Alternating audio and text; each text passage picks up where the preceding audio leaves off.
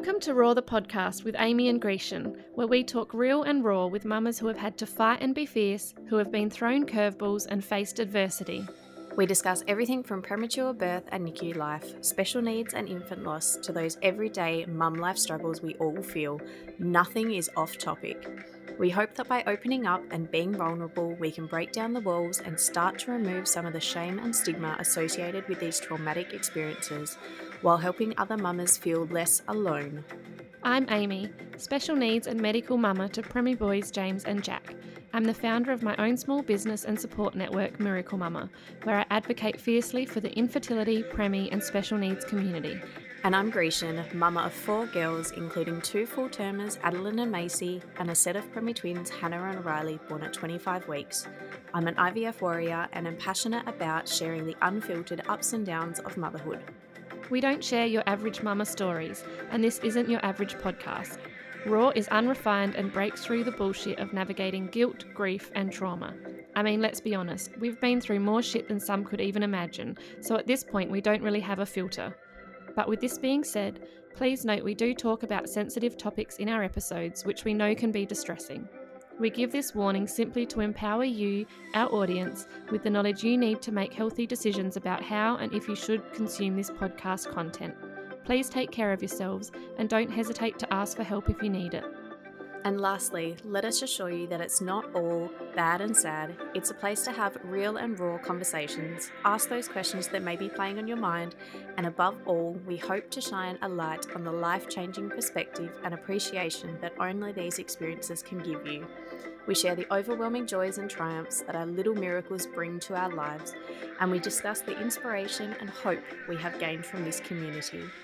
While our experiences are individually unique, we are forever a part of something truly special, a community of fierce mama bears and their cubs navigating the storm, and together we'll roar.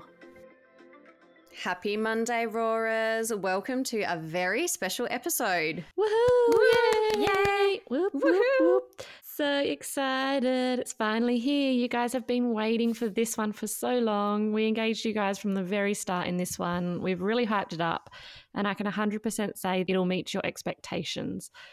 We kept her a secret for quite a while, but we're so excited to welcome Krysten, also known as the therapist parent on Instagram, to the podcast. Yay. Krysten is a highly skilled and knowledgeable child psychologist with over 20 years of experience working with children and families. She's also an author, illustrator, blogger, and mum. You know, just one of those women wearing all the hats and bloody nailing it. She sure is one hundy. So with a guest this valuable, we of course put it out to you guys to let us know what you wanted to hear about. And we covered so much, including medical trauma, can we be too lenient, sensory differences, regulating emotions in both ourselves and our children, why she doesn't support rewards and punishment, toileting, e.g. poo, autism, supporting siblings, and she also answered a number of your specific listener questions. So Krysten focuses on gentle parenting, but she also recognises that it's bloody tough and it's completely normal and okay to not have it together and to lose it at times. There's absolutely no judgment, and we just loved that. Every single minute of the episode is full of incredible tools, strategies, and advice for real life and relatable parenting situations specific to our community. And we just wish every parent on the planet could hear it. We feel so honoured and privileged to bring this episode to you. Yeah. So let's get into it. Woo-hoo. Today's episode is sponsored by Peach and Pip. Peach and Pip is a family-owned and operated online toy store based in Perth. Alicia founded Peach and Pip with one goal in mind, providing high-quality, non-toxic and sustainable toys for every little Pip. Since her very own little Pip, their passion for beautiful toys has driven them to begin their adventure and expand into their very own in-person store in Wembley. All I can say is this store is beautiful, and Alicia has done an amazing job of creating such a gorgeous retail space. If you are based in Perth, it is a must visit. Peach and Pip's dream is to bring smiles to those faces who especially need it most, with $3 of every sale donated to Perth Children's Hospital. This is just amazing. With NDIS invoicing also available and worldwide shipping, check them out over on Instagram at Peach and @pip_. Welcome, Krysten. We are so excited to have you here. Thanks for having me. Yeah, we sure are. We know you'll help so many of our listeners and us with your experience and knowledge. We love following you on Instagram at @the_therapist_parent. And I've personally been implementing some of your amazing tips and strategies with my boys. I just love seeing your posts pop up because they're a good reminder that their behaviours aren't them trying to be difficult, and to breathe and think of different ways in the moment to support them through their emotions. We obviously have a very niche audience here, and I'm looking forward to hearing your insight into some of our topics and our listener questions. Thank you. Oh, I hope I can be helpful. Oh, yes. I think you will be. Yeah. We've got some goodies. So first up, can you tell our listeners a little bit about yourself and your family, including your professional qualification and experience? Okay, so I am a psychologist. And I've been a psychologist for 20-something years now. I've always worked with children or adolescents and families. So, I've worked in different areas, but I've worked in government organisations, I've worked at schools, and I've worked in private practice. I also do diagnostic assessments and help for autism. And so that's been my professional qualifications. I have 3 kids of my own. That keeps me busy. Absolutely. Definitely. And I'm guessing the autism assessment part of your job, I know that's a very... yes, need to know more. That in itself is, the wait list for that I know are huge. So I'm sure that keeps you very busy.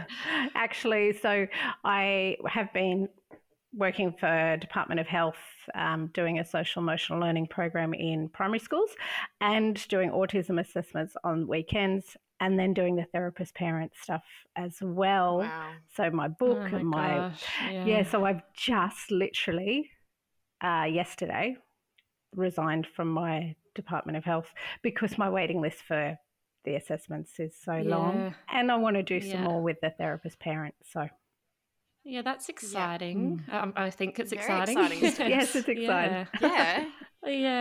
Yeah, awesome. And you're so good at it, like all our listeners will hear very soon. But and the juggle of family and being able to do what you want and have a bit more time for therapist parent on Instagram as well, because that's growing very quickly.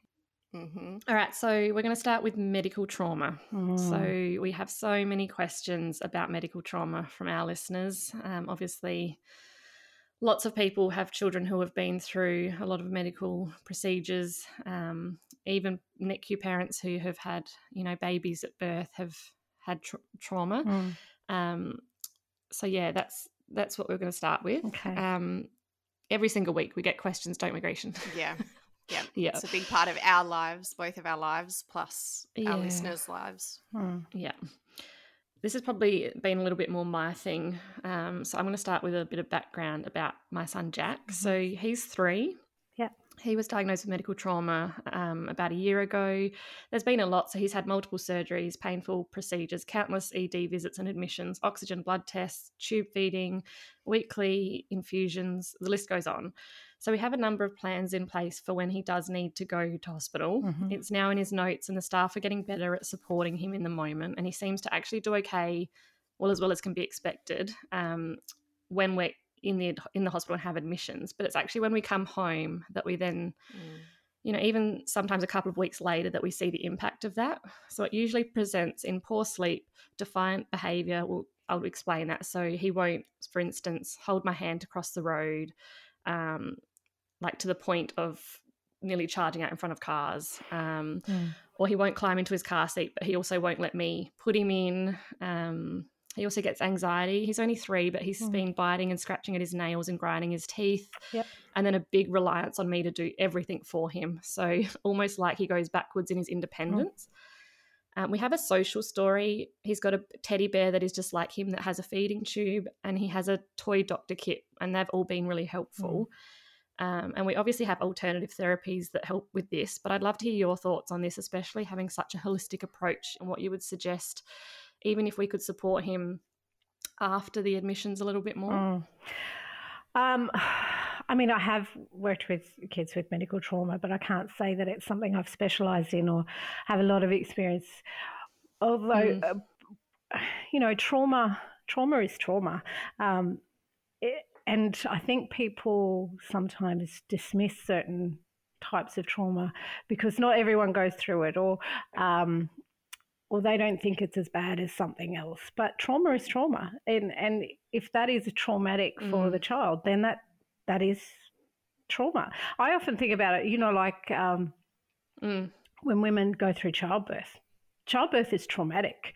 And that's why whenever women get together, they always go back to talking about their birth stories because they've been traumatized, and that's what we do. We talk and talk and talk until it feels okay again. And yes, some women will go through more trauma from that experience than another, but that's because we're all different, and what's traumatic for one person may not be traumatic for another.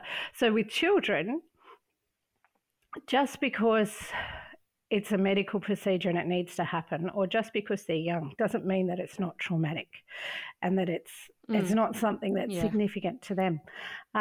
What happens though is because they're in this state of fight, flight, freeze, so after coming out of hospital, that doesn't change. Their nervous system is still on high alert, and that they're constantly in that reactive kind of way of dealing with things.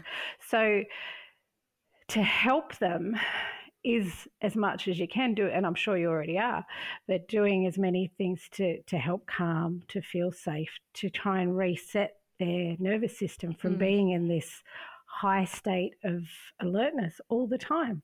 And that's why there's, impulsive, aggressive kind of behaviours, or there's the nail biting. It's just that fight, flight, freeze all the time.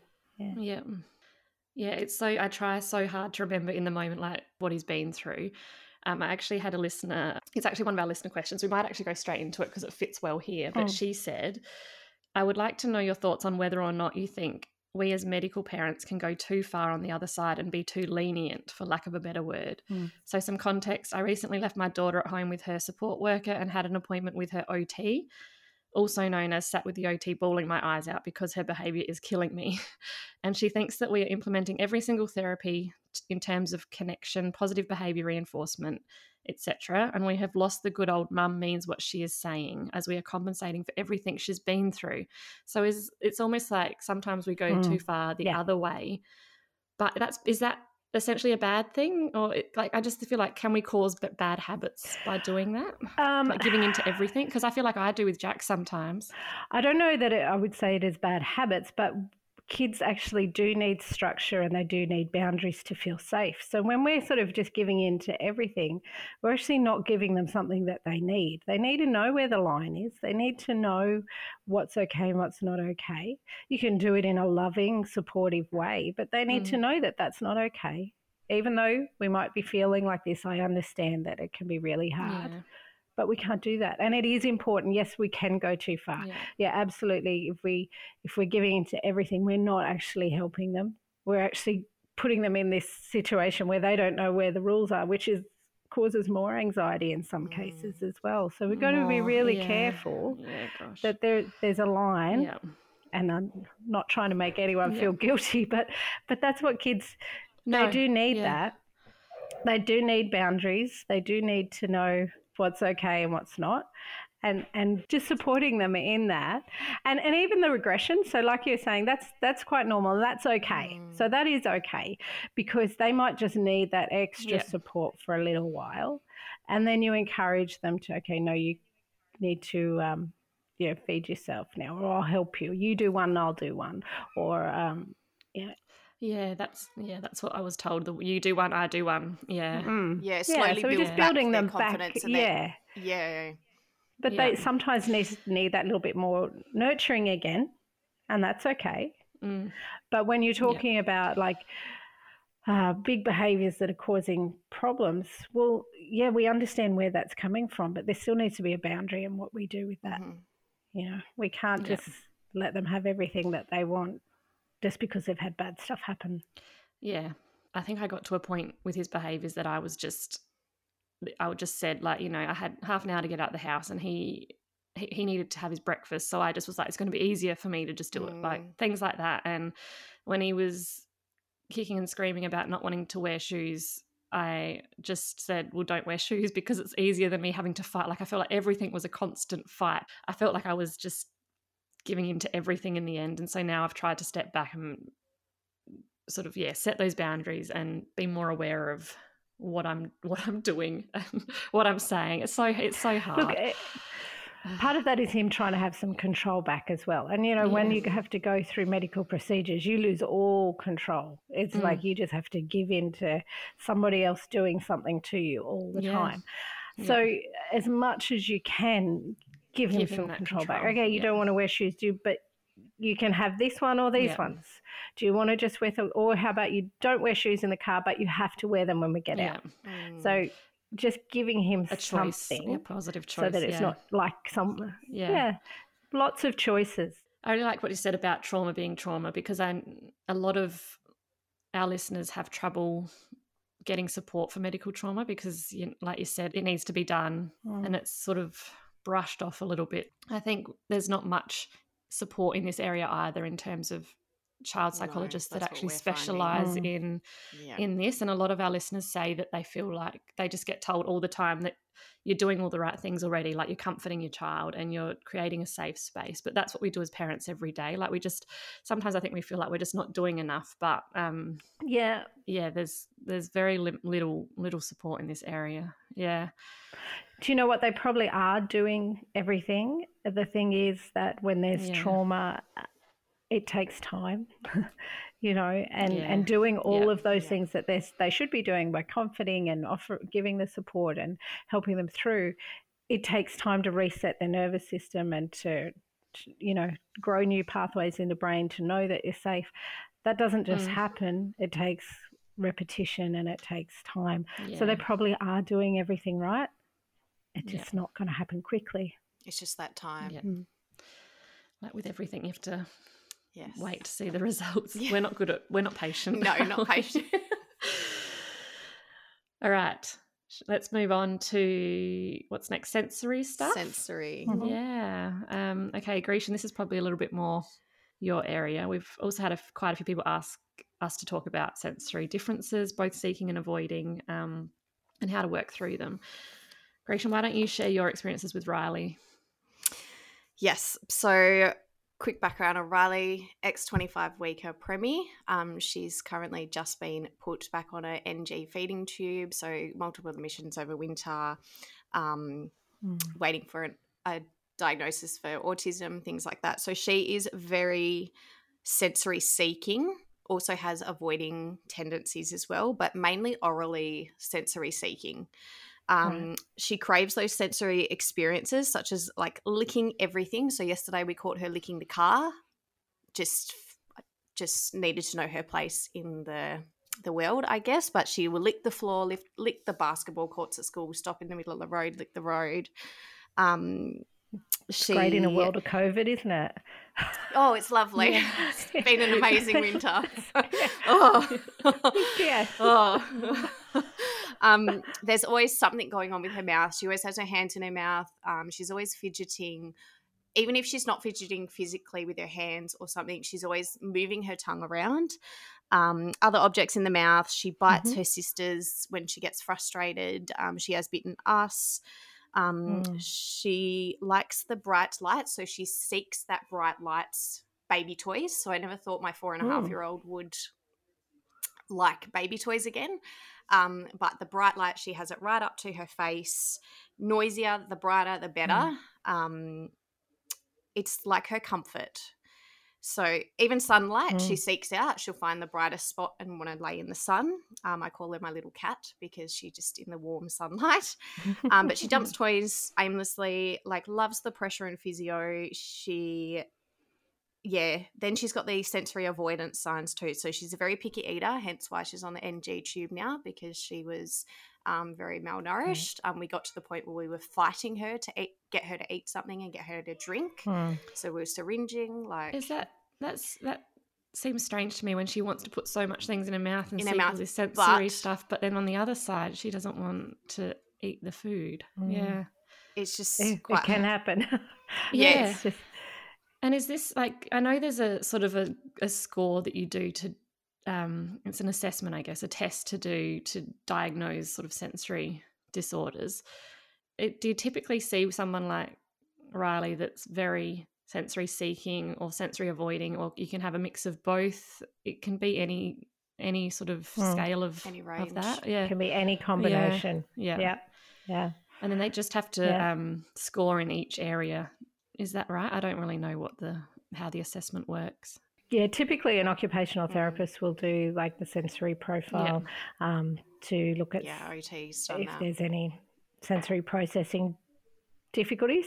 But yeah, it's good they're very helpful because it shows us which ones they're seeking, which ones they're avoiding. But it doesn't really there's not usually a pattern. That could just be all over the place. And it's really just for us to be able to work out, okay, this one's seeking, this one's avoiding. So what do you do to support kids through that? What do you recommend? Do you just let them do what they need to do? I want to know how to support her in a safe way without the judgment from others.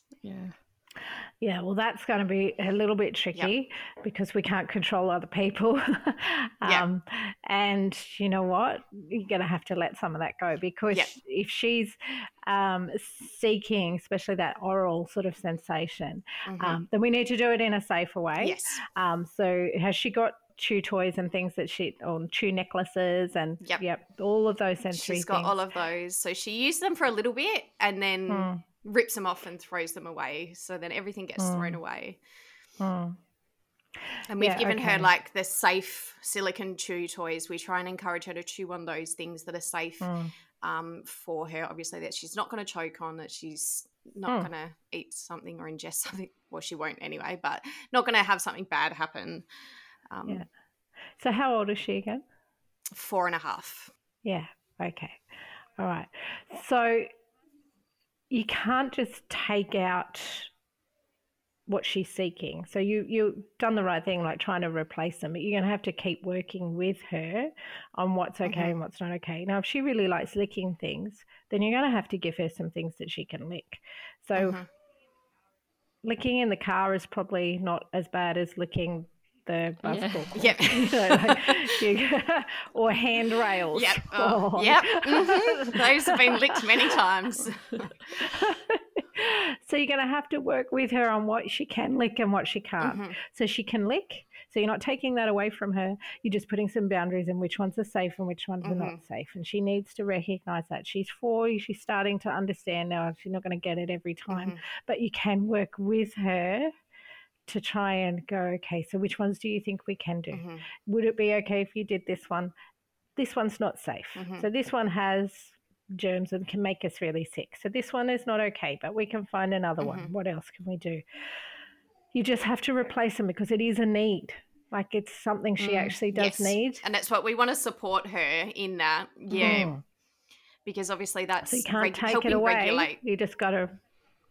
that's right. She really needed it. And she's sounds like, except for the eating, she's very much a sensory seeker. And so she needs all of that input. Yeah, definitely. So that's why I've been trying to support her through all of that. So whenever I see a toy that she would like at the op shops, I'm like, okay, I know she's going to love that. It's bright, it's noisy, and it gives her a safe feeling. So sometimes she would actually started to take herself off to her calm corner in her room where we've got the sensory cushions, can make it dark, and she can have that bright lights in there, and she sometimes stays in there as long as she needs, and she'll come out and she'll be so much better. So just trying to support her. You're doing amazing.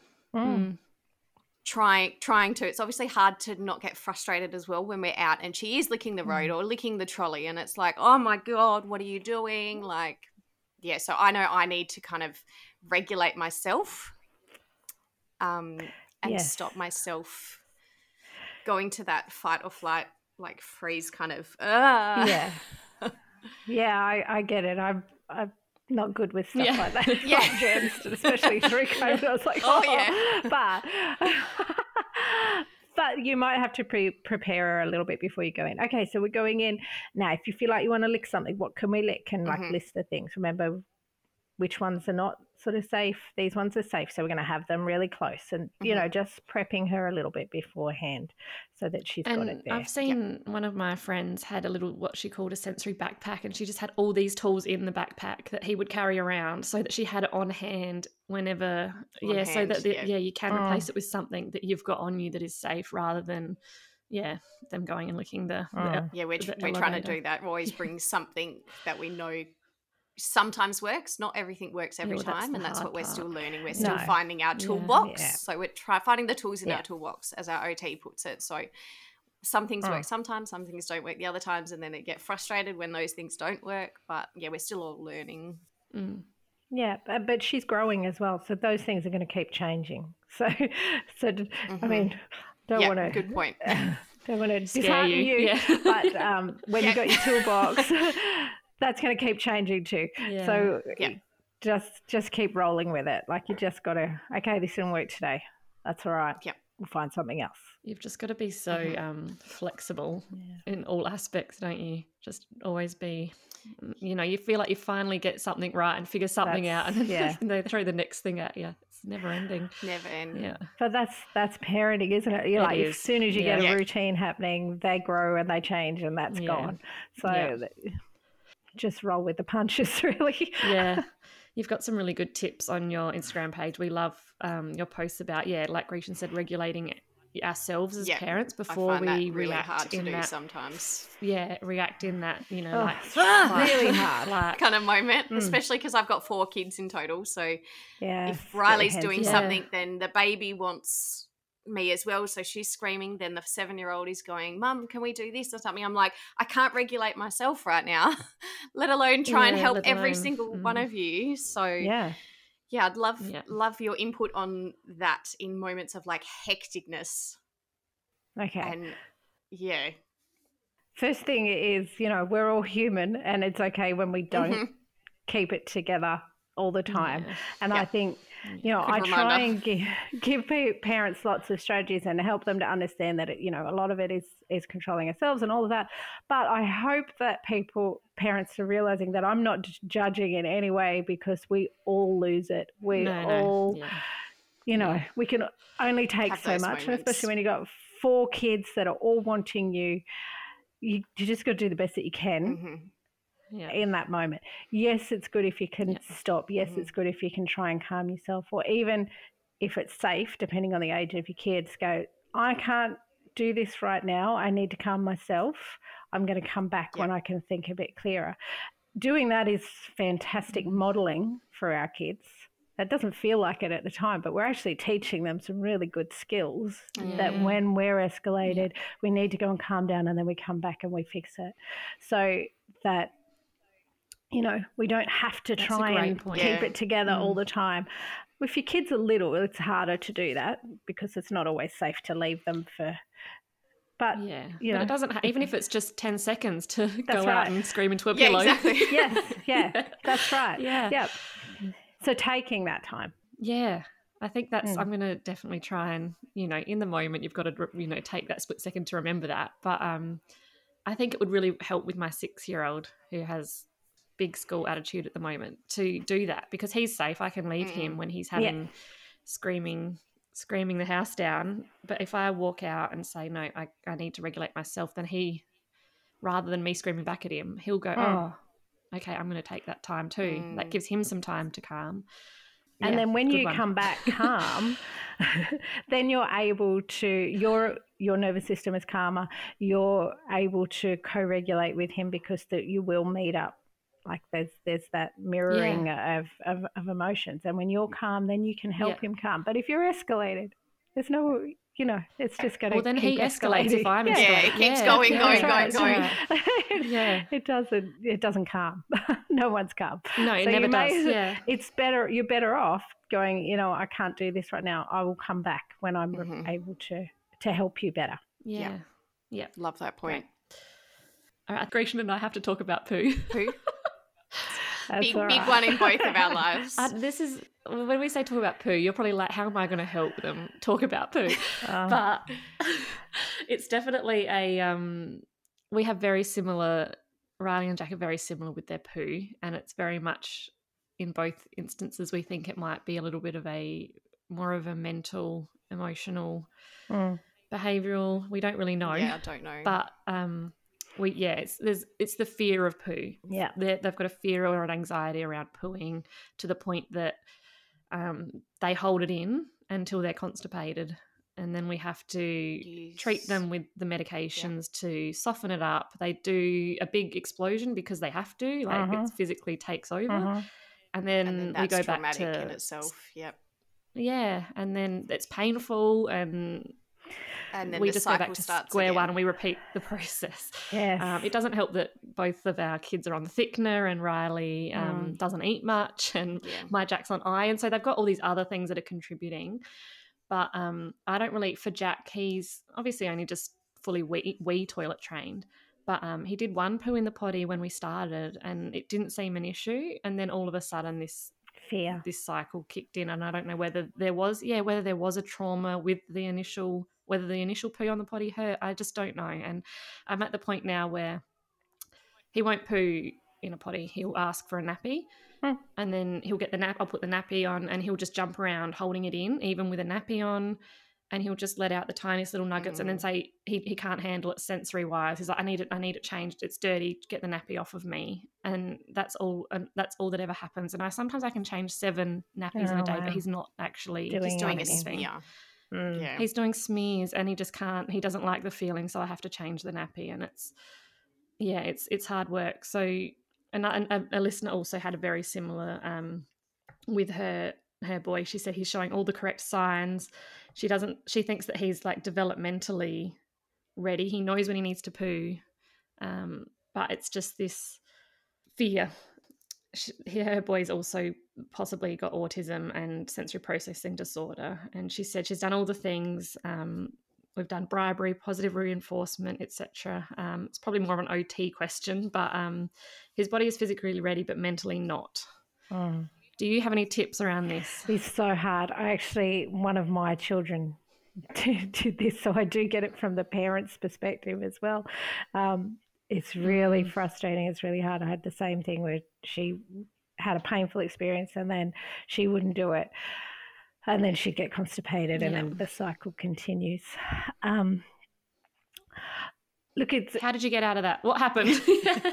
Well, did you come out? It felt like it went forever. I know, that's how I feel. We did come out. I was like, will this ever end? It felt really frustrating. Yeah. It does end. Okay, I can tell you that. It does eventually end. They won't be doing it when they're teenagers. Yeah. But look, the nappy thing is fine.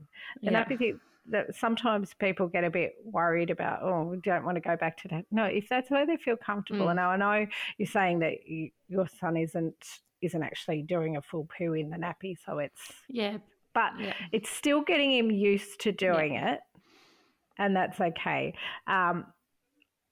You've got to, is it the pain? Is it the sensory? Are they fearful of the toilet themselves? Like some kids are really scared of sitting on this big hole because they can literally fall in. They're only little.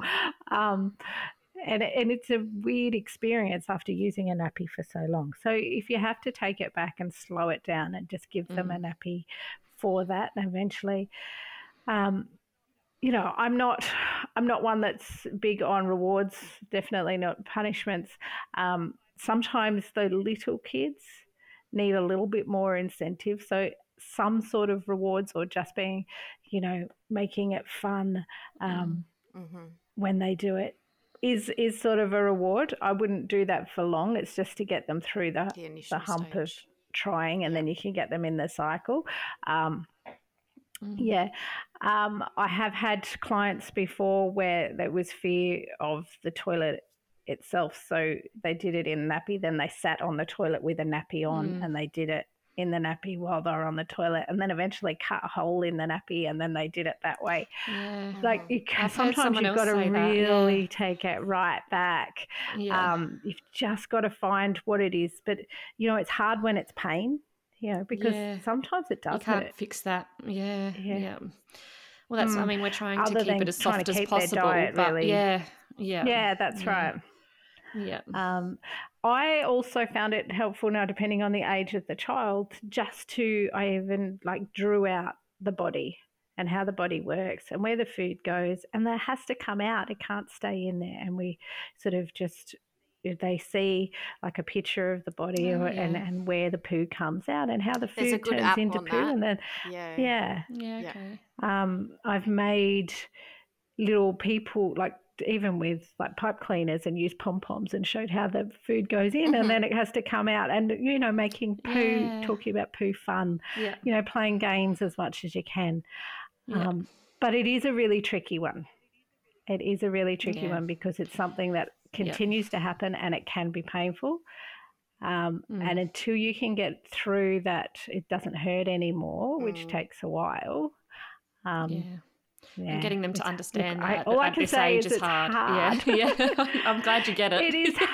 Because it's my biggest battle. My biggest battle, Yeah, and same. that's my mum is the most patient person in the whole world. Like she is just, she looks after 6 grandkids in the school holidays, and she's amazing.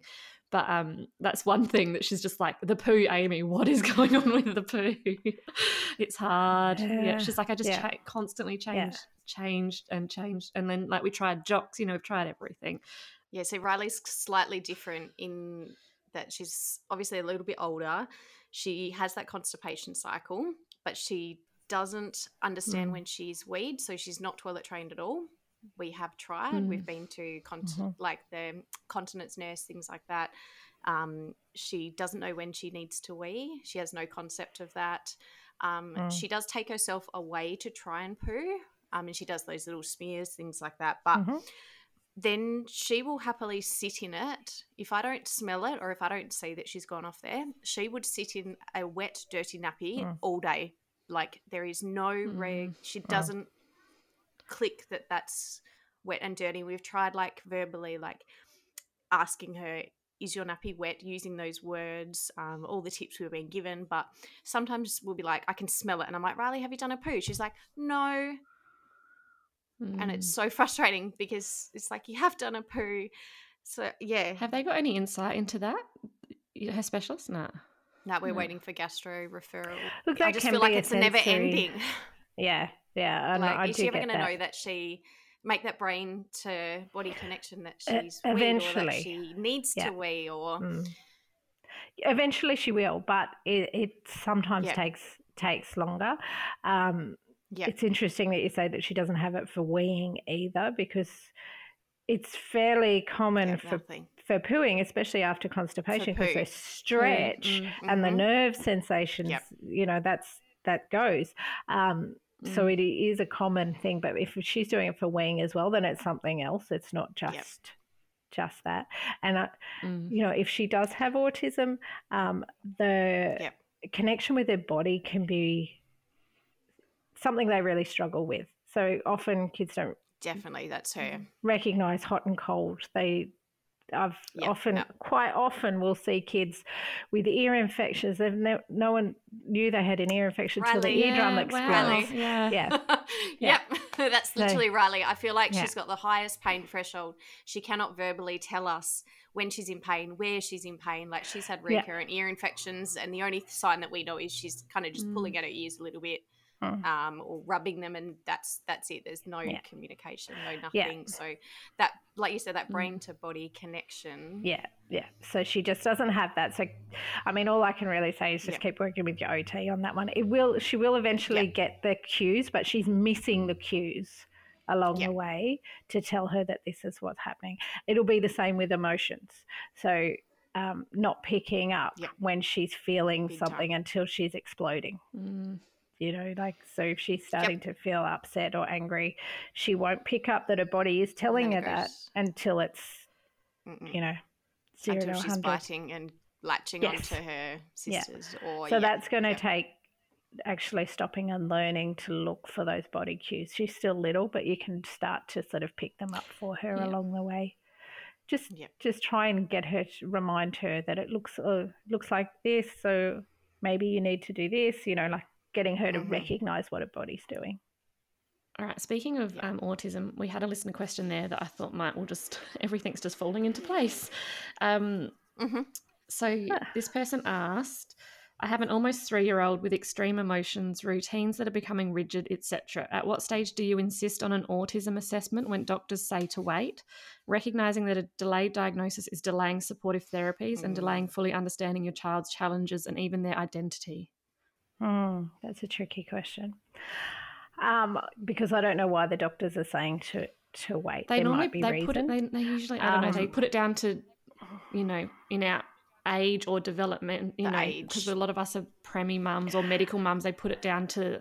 I swear, sometimes it's put down to other things. Like it could just be a developmental thing, or it could be a. Definitely. Yeah, and I do kind of get that because it can be. Yeah. So with autism, the difference in development when their kids are younger is sort of smaller, but as they get older, the gap widens and it becomes clearer. And when kids are still quite young, they may just be delayed in development in some things and eventually catch up. Yeah. So personally, I'm reluctant to, unless it's really clear that it's autism, I'm reluctant when they're quite young. Yeah. Because it's a label that lasts for life. Yeah. I'm not saying it's a bad label, but it's a label that's there forever. And if it's not right, then we don't need to go down that path. But I mean, if the mum is feeling like, yes, this is definitely looking like autism, it's, these rigid routines are getting more and more insistent, that the repetitive behaviours are taking over, that there's clear signs, then she can insist. There's no reason why she can. Just a doctor might say, yeah, look, I think you could leave it a bit, and she can say, no, I really want the referral now. Well, yeah, even if you just get the referral, because it takes doesn't it take 2 years to get the referral? Yeah, I was going to say the wait time, by the time you get through the wait time, public system was. Yeah, that's right. Well, exactly. And then she can be on the list, and if by the time it comes to it, if things have settled, then if they're not, you've got it there. And, I actually don't think it's a bad thing to have I know it's a process and it can be really expensive and all of that. But if you go through the assessment and they say, no, it's not autism, well, at least you've got that answer. Yeah. Yeah. Yeah. It's still giving an answer to a question. And so what happens if they go through that assessment and it's a yes, your child has autism? What's the next step? So usually then I would make recommendations for probably stuff you're already doing, like OT, speech therapy, seeing a psychologist. It's just early intervention as much as possible. Yeah. Being careful not to do too much at once, though.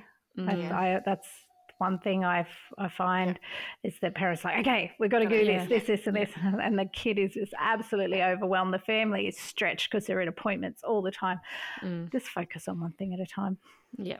Yeah. I have a question in regards to the autism and girls. So Riley tends to mask a lot. So in all our medical appointments, things like that, she'll go in and she's this beautiful, good listener.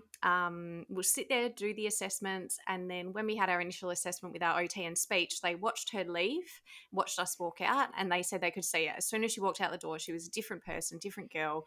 And I've started filming, keeping a track of I want to call it evidence. I've got a Riley Dropbox evidence file, because every time we go somewhere, they're like, oh no, she's just so sweet and so innocent and she's really good and all this stuff. But then they don't see that other side where she feels comfortable at home. Obviously, she's in that safe environment. At school now, she's started to come out of her shell and be her true self, I call it, where she's not masking anymore. So I'd love your input on that. Is that common? Masking kind of, Yeah, very, very, very common. Girls are really tricky. Girls are really tricky. And I see a lot of adolescent girls actually, because they've just not been picked up along the way. And unfortunately, by that stage, they end up with diagnosis of personality disorder or other misdiagnoses because they didn't get picked up for autism. And, part of that is that we just didn't know. Yeah. We didn't know what girls' presentation was. Yeah. We're getting better at it. But it is very different to a boy's presentation of autism. Girls mask very well. Interesting. From a very young age, I they didn't can know do that. it. Yeah. But there are little things to look for. So when we look at autism, there's 3 areas that we look at. So difficulties in communication, difficulties in social interaction, restrictive, repetitive behaviours, and sensory processing difficulties. Yeah. So girls will do it differently. So they will, like you said, mask. I don't know how many times I've had doctors say, "Oh, she got my joke and laughed, so she doesn't have autism." Mm-hmm. Did she get your joke though? She just knew she had to laugh. Yeah. Just learnt that social cue that's when you laugh. Yeah. That's like, Yes, that's right.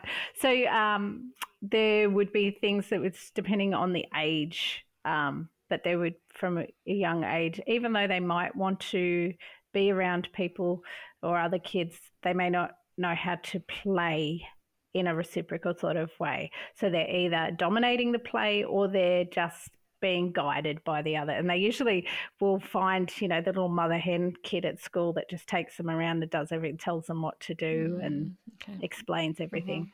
Or they dominate and take over and tell everyone what they have to do.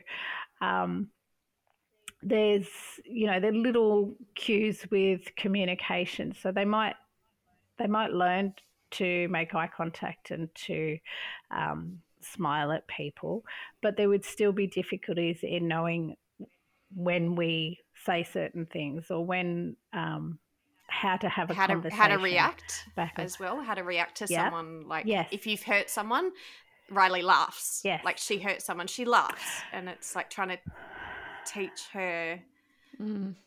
That's common as well. That they don't understand. Common as well. Yeah. So a question, probably not with Riley's age, but for some older kids is, I would ask them, if you saw mum in the kitchen crying, it wasn't anything you did, what would you do? Because they often won't know what to do. They might feel empathy, they might be concerned, but they just don't know what to do. And what they do doesn't fit. So I've had, I give them the cat because the cat makes me feel better. So I give them the cat, rather than knowing that you would go and give them a hug or, things like that. Yeah. That's so interesting. All right. Yeah. You said something before. So you said that you're not big on rewards. Can I ask why? Yeah, so when we use rewards and punishment, what we're actually doing is we're setting up external motivation. So we're still controlling a kid's behaviour just with rewards and punishment. So when a child is learning to do something, they're doing it to get the reward or to avoid the punishment. They're not doing it for the reasons we want them to do it. So we want them to do it because it's the right thing to do, or they want, this will help them feel good, or this helps in this situation, this makes others, that's what we want. That's the ideal goal, not just this constant reward and punishment of this, I have to do this so this happens. And it's just not good behaviour management in the long run. So like I said, with little kids, especially with like that toileting stuff, I don't have an issue with like giving some rewards and some praise and you made it. That's okay because they need something to get them over. But then afterwards you would kind of go, doesn't that feel better? Don't you feel good now that you were so brave, you did that, and doesn't that feel great? Trying to get it more an internal sort of motivation rather than that external. I'm bad at that because I think I'm so quick to just use bribery. I'm so bad. I think at we it. all are. Yeah, I know. I've got to really pull back on that. Even with James, I'm like, maybe in the school holidays I'll give you, some around the house jobs. Give you some stuff to be motivated to do, like putting making your bed and things like that. But then it always goes back to, and if you do that, I will. We'll get a new toy at the end of the school holidays. It's like, it always ends in that. Do you know, how do you get them to do the things if you don't give them something in return? Well, that's when you get them to see how it feels for themselves and how much you appreciate it, and they feel, and they're still rewarded. It's just for a different thing. Look, I don't know how many years I spent teaching parents about rewards charts and doing all these things, which I now cringe at and think, oh, I'm so sorry I did that. But that's what we knew. That's what we taught, you know, like we've changed now. We realise this is not the best way we grew up with to do it. Yeah. So, but look, it's great to have kids doing jobs, and you don't have to give them a carrot at the end, you know, dangle the carrot. Yeah, no, I don't even. James would probably enjoy that too. He likes carrots. So, kids actually felt like they're an important part of the family, that they've got things to do. Definitely. And if you're sort of saying, okay, we're all a family, we all have to work together, we all have jobs and work out things that they can do. You know, I sort of, with my kids, there's jobs that everybody does because we're a family, and that's the only way we function. Everything gets done as if we all have things we do together. If they do extra things, they might get something for that. So if they really want some money for something and they're going to earn money, well, that's kind of different, because they're coming up with that they want to earn money. This is how they can do it. It's a job you get paid for. If it's over and above what they would normally do. real world stuff. That's right. Real world. Yeah. That's the next step. Yeah. Okay, very interesting. Gosh, I'm learning so much. So one of our listeners, and I suppose we both feel the same way, Amy and I, love advice on supporting siblings, especially during admissions. So this lady has 2 boys with CF, have multiple admissions with their 2-year-old, which hugely impacts my bigger kids at home. We are still seeing the effects of being separated and the impact of their lives being turned upside down months on. We are being admitted in a week for a tune-up for their 8-year-old, and already my middle 2 girls are upset, acting out in anticipation. Any tips would be really appreciated. So how to juggle the siblings and support them through all of these medical admissions, time away when they feel like they're constantly missing out the other siblings. Like they miss out, and they always miss out. Always say no. I worry that the older kids or the other kids will become almost a little bit jealous and resentful. Resentment as they grow up. Like, because we're always constantly saying no, we can't go to do this. I can't let you go to that party because it's at the play centre, and that's like the worst thing. Because if you get something, then Riley's going to get something that is going to go around and around. Because Riley likes the jumping castle. Yeah, like it just. It's hard. I feel so bad telling the oldest, like, no, I'm sorry, you can't do that. We can't go do that today. And even just when you've got one kid in hospital, you're separated from the other. It can be like, I recently was in with Jack for 2 weeks, and I hardly saw my eldest. Like, it's just, I just worry about the impact that'll have on him. And like, luckily, thankfully, we haven't seen signs of anything significant yet. But I'm just worried about in the future, the long term. Yeah. Look, it is tricky. You've got to recognise that you can only do what you can do as well. Like, yes, you will have to be in the hospital. Yeah, that's right. But you know, kids can understand probably more than you think they can, and as long as their needs are getting met in some way, they will be okay. But what I would recommend is that you have the conversations. Like, say, geez, it must feel like sometimes that you miss out on. Is that what it's like? Tell me what it's like for you. Like, I know it's hard for me as well, and it can be hard to have a sibling that has to have all of these things. Let me hear, what does this like for you? And if they're feeling heard and they're feeling that you understand and that you're able to, you know, work together in a way to get their needs met, then that's okay. You know, that they will be okay. Then they know that you're not ignoring them, that you're not prioritizing another child over them. It's just, it's hard. But if you listen to what it's like for them, then they feel like you're there for them as well. So, you know, if you say, look, if they might say, yeah, but I don't get to see you. And you're like, yeah, I know, I miss you too. It's really hard. Yeah. What can we do? What can we do? Can we FaceTime regularly and have our special time and it's our FaceTime? No one else is allowed. It's just us. Or when I'm back, we'll make sure that we go out, just you and me, and we'll go and do something together so that you're still having special moments. Like they don't have to be big moments, but if it's like, it could even be like that regular say goodnight bedtime that's just FaceTime. But you're still there for them. You've still got your little your routines and your rituals of around bedtime or what it is. As long as they're getting those little things met, they'll be okay. Yeah. Is it? I don't want to put like boys and girls into a box here, but I've just got boys, so I can't really. And I've just comment got girls. on the girls. Yeah, and Krysten's just got girls. But with my eldest, I try and have those conversations with him. I'll often ask, if how he's feeling when Jack's in hospital, and he'll say he does sometimes go, "I miss you, Mum," but that's as deep as I get with him. There's it's almost like he's just meh. I'm having the time of my life at my grandparents, and I guess that's a good thing. I guess does that mean it's not affecting him, or is it really hard? I find it's really hard to get emotional with my 6-year-old. He's just when he is on edge, I try and say, like, what are you feeling right now?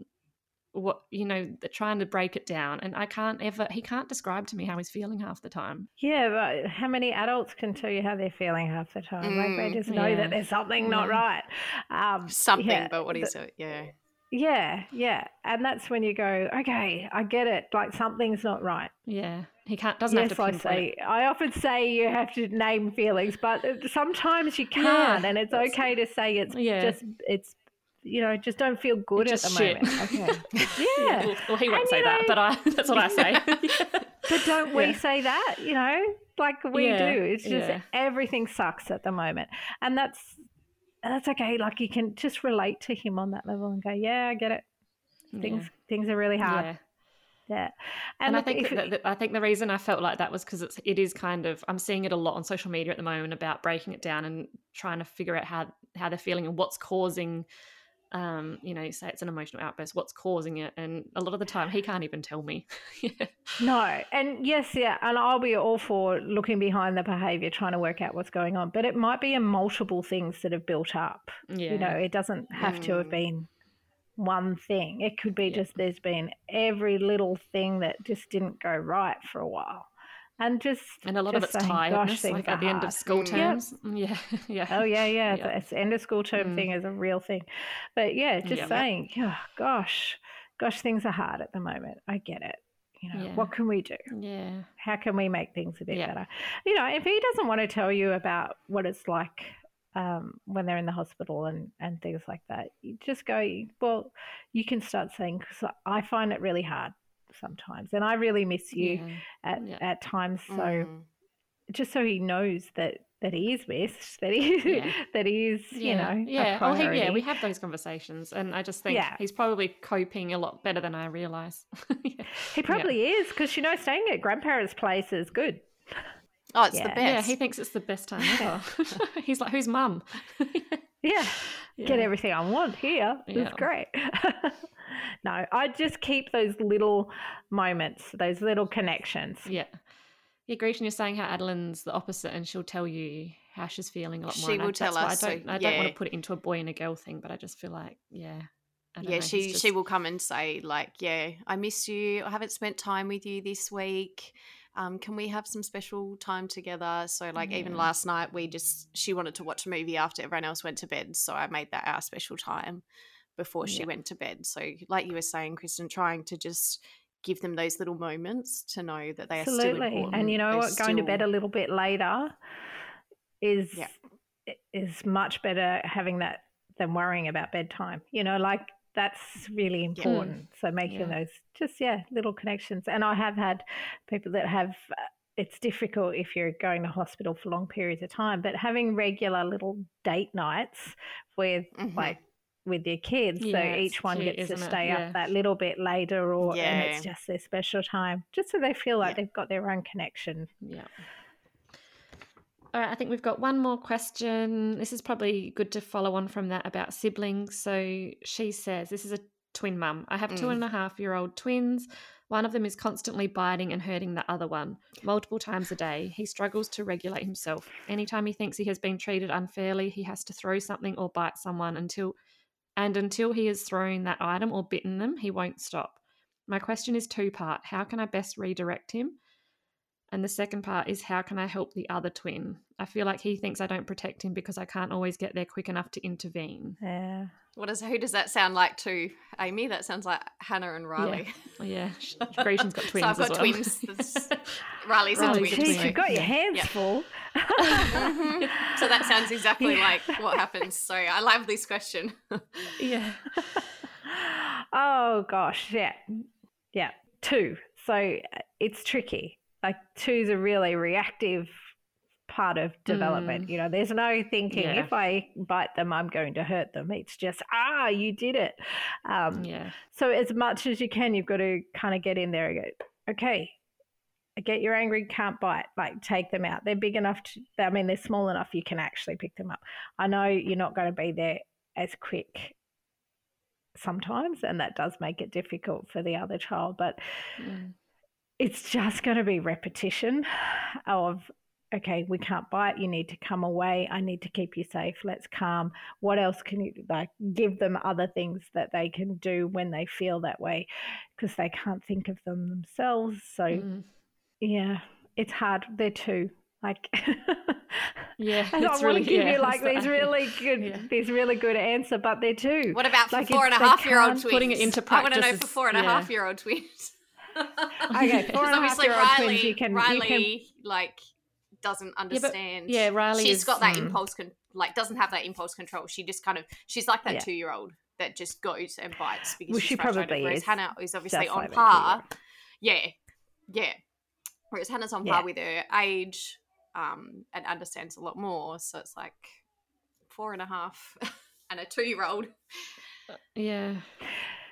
Look, as much as all you can really do is keep kind of 4-year-olds are a little bit easier because you can problem solve a little bit more with them, so you can go, okay, no, we can't hurt. When you bite, that hurts people. I can't let you hurt people. That's not safe. It's okay that you're angry. We can do things when we're angry. When we're angry, what else can we do? And you can come up with plans. And it's not going to happen like that. They're not going to go, I'm angry, I can go and do this. It just takes repetition. Same as learning to read, same as learning to tie shoes. Like, it's not something that happens instantly. You've got to just repeat. But with a 2-year-old, it's the same thing. You've got to just try and get in there, try and remove, help calm. You've got to also keep the other kids safe and help them regulate. Like twins, you got both happening at the same time. You would normally go to the one that's hurt and try and comfort, but if they're going to go at that child until they then you've got to get them out of the way. So it's tricky. I wish I had an answer that would just go, sure, just do this. This is the answer. But it's just development is not like that. It's just it won't keep happening forever, but at the moment you just got to keep getting in there to keep saying, no, this is not safe. You cannot hit. What we can do is this. Yeah. And starting that early, like even if they don't fully understand it now, starting that early, then it's going to set up that bit more of a habit for, like you said, the repetition. As they get older. Yeah, you're right. With twins, it's like you've got 2 in that age group that just have, no understanding. Whereas, in my instance, like James, we've talked about this before, Grecian, James sort of has that understanding of not retaliating and removing himself. But I can't imagine having 2 that you've got to try and, I don't know, regulate. Exactly. And when they're 2, like that thinking part of the brain is not developed. They're just in that emotional reactive part of the brain, but you can start. So that's when you kind of help them come, oh, that was really hard. Yeah, you were really upset. I get it. That's it. You didn't like they took the toy. It's really difficult.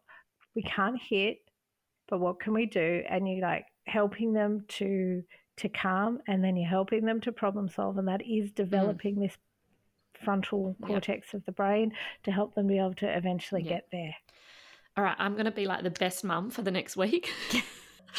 I'm going to put all of these things into place, And actually, like I said, when I come onto Instagram and I see your post, and I was like, oh, yes, like it's just reminding yourselves, like you can't do it right every time. Like you were saying, it's all well and good to say, put these things in place and it's instantly going to get better. It doesn't work like that. But just like you said, as much as you can, reminding yourself and remembering in that moment to give them other options and other ways and to discuss what they're feeling. I think I'm going to be better at that. All right, I think we're all done. Okay. Lovely. You're amazing. Yeah, appreciate exactly your time hoped. and effort, we do. like everything. Just taken so much from this. Oh, I'm glad. I'm glad it was helpful. Do you have a website or anything where people can find you, or just Instagram where they can follow you? No, I have a website. Tell us where we can find you. Yeah. It's just www.thetherapistparent.com. And I have lots of blogs with lots of information there. Yeah, I went scrolling today. So there's lots of things on there. And then it's Facebook and Instagram. It's just The Therapist Parent. Tell us about your book. So my book this is where everything started from. So it's a book that helps kids manage nightmares.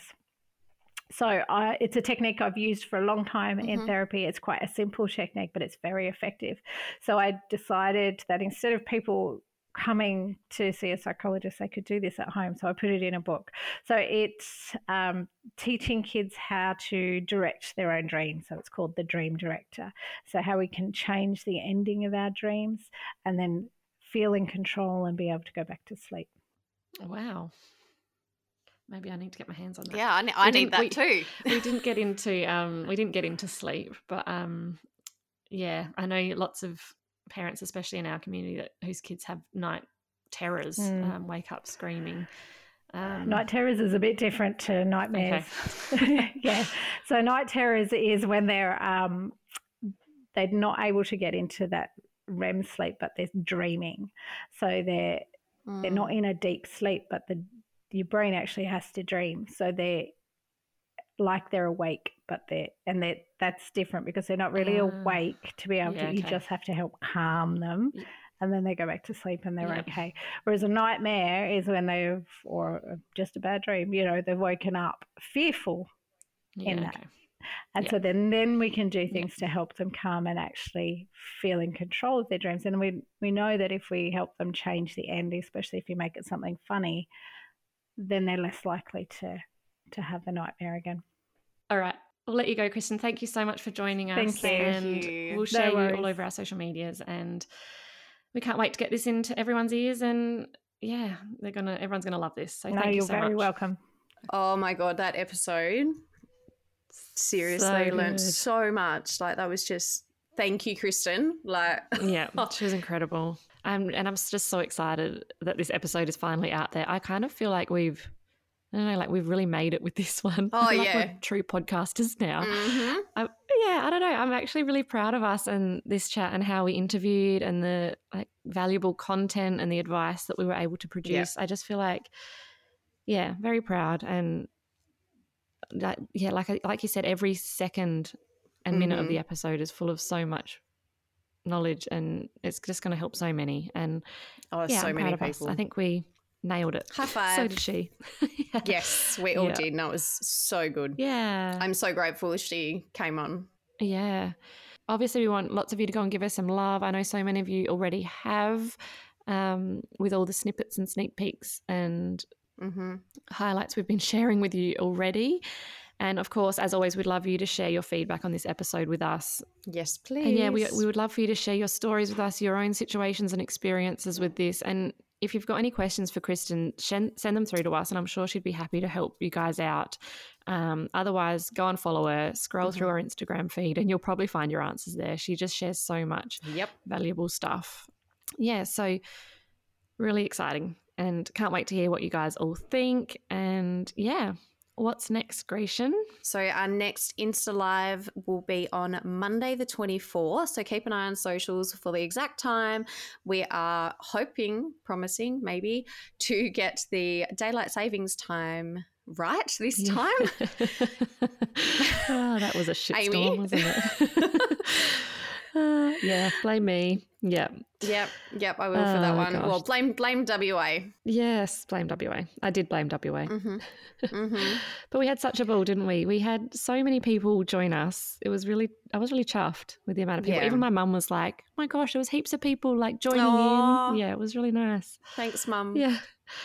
So, yeah, we'll be back live then. So if there's something you guys want us to talk about or have questions, please send them through. Yeah. I actually have some feedback that I wanted to share just from the last few episodes that we've had, because we haven't really shared any feedback. Just quickly, someone said, "Hey, lovely, I have just listened to your RAWR podcast on how to support a friend with their NICU journey, and I wanted to say thank you. I'm a midwife myself, and my sister-in-law will be having her first baby next week prematurely at just 30 weeks. Your podcast was really helpful as I try to gather resources to give to our friends and family so we can better support them through this journey. Thanks for the work you are doing in supporting women and families through difficulties." That made my heart really happy, because it just shows the impact that talking about these adversities and curveballs, how it actually can help other people support their friends and family through them. And that's why it's, our audience is very niche, but I just really want to spread it far and wide to people's support systems, so that, it's not, we don't just need to be talking to medical mums. We should be talking to, everyone can benefit, I think, from what we talk about. Another bit of feedback: just listen to your latest podcast. Absolutely loving how it gets me through my last 2 hours of work. Love that it's not a typical mum podcast talking about how tired they are or something, as I find those really hard to connect with. I can relate so much and honestly not feel like I'm going crazy that this shit is so hard. Someone was actually really sad that it's going to be fortnightly instead of weekly, but also said she also totally gets it. There was a few of those. Yeah. And lots of you said that you obviously understand and you really admire us both for listening to what we need to do and honouring it, which is a lot about what we preach on this podcast. So, yeah, we're hopeful, we were just having a chat, Grecian and I, that we might be able to get back to weekly episodes as we lead into Christmas. So just giving you a bit of a heads up there as we have a little bit more time then, and just be able to bring some more content. So that's exciting. Yep. But yeah, end of the episode, let's do what we're going to start doing at the end of every episode. That was really awkward. Cut that out. No, I'll just leave it. I'm night shift drunk. So, all right, do you want to go first, Grecian, or me? I can do it. All right, something I want to forget. So I want to forget the doctors saying and admitting that Riley keeps dropping through the cracks. I'm sick of hearing that now after trying to freaking advocate for her. So I'd like to forget that this week. So shit. Yep. Something I want to do again. I have been enjoying the sunshine and having a weekend together, socializing with our friends today that just get it. Like, just understand there's no judgment, nothing. Just, yeah. So I want to do that again. And hopefully they want to do that again too. You can relax in their company too. Like, you don't have to be anxious and highly strung the whole time with people like that. Yeah. Like, there's no judgment. They just, they just understand. And, you can sometimes go to events and be like so worried the whole time about catching illness or other kids playing and not respecting boundaries or not understanding your children. I didn't know if you wanted to bring that up, so I just sort of was scooting around. Yeah, that was the day before, but today was wonderful. So it's just so easy when it's with people that get it. All right, your turn. Yep. Okay, my turn. Something I want to forget. So as part of slowing down, I don't know if I've mentioned it here, but I have hired a support coordinator. I will talk more about her in the coming episodes, but she sent me a caregiver burden scale. It's a form to fill out to give to the NDIS, and the questions on there basically saying, how much does your child impact on your life? Asks about your social life, your mental health, how many times in a day you get frustrated, if you feel supported, how much of the caregiving role you take on. And it was really hard to fill in that form. I really struggled with it. And I sent it back to her and I was like, well, that was shit. Don't want to do that ever again. And she apologized. She's like, yeah, I know, but we have to do it. So that was my little suck for the week. Something I want to do again. It sounds really petty and silly, but yesterday I woke up after night shift and Scott called me outside and there were cows on our back fence line, like multiple cows with their calves, and the kids and I just ran up and they were so friendly and they just stood there and we were able to pat them and feed them some grass. And like this is literally our lifestyle now. And I remember in that moment so just jealous. going, I never want to I never want to forget this, and I hope these cows come back. So it was a really special moment, something that I hope happens again. And going off on a tangent, but today we went next door to the next door neighbours and they have a pig. A pig, I saw that. An actual pig. An actual big fat pig. Like they're not heaps close neighbours because we're on a bit of land, but they're not far away. I'm like, I've never heard your pig. How do I never hear that you have a pig? So yeah, that was funny. And that is all from me. Something I want to do again is probably all going to be house related in the next few months. It's fun. That's all. I'm obsessed. I would be too. All right. Thanks for joining us, guys. We just think you are bloody rock stars. Thanks for listening, as always. Do your thing now. As you do, go and subscribe. Okay, I'm going to say subscribe this time. We say hit 5 stars and leave reviews, but I'm going to say subscribe. That makes a big difference. If you subscribe, you get notified each week when an episode drops, and it helps with us in moving up the charts as well. So do that if you haven't already. Share the love. Send this to your family, your friends. If you've got someone that you know that has a child with, any of the things we've talked about, any challenging behaviours, sensory issues, medical trauma, flick this episode their way because it is going to be so valuable. Yep. Definitely. Look after yourselves, be kind, and have a great week. Thank you for joining us. Bye. Bye, guys.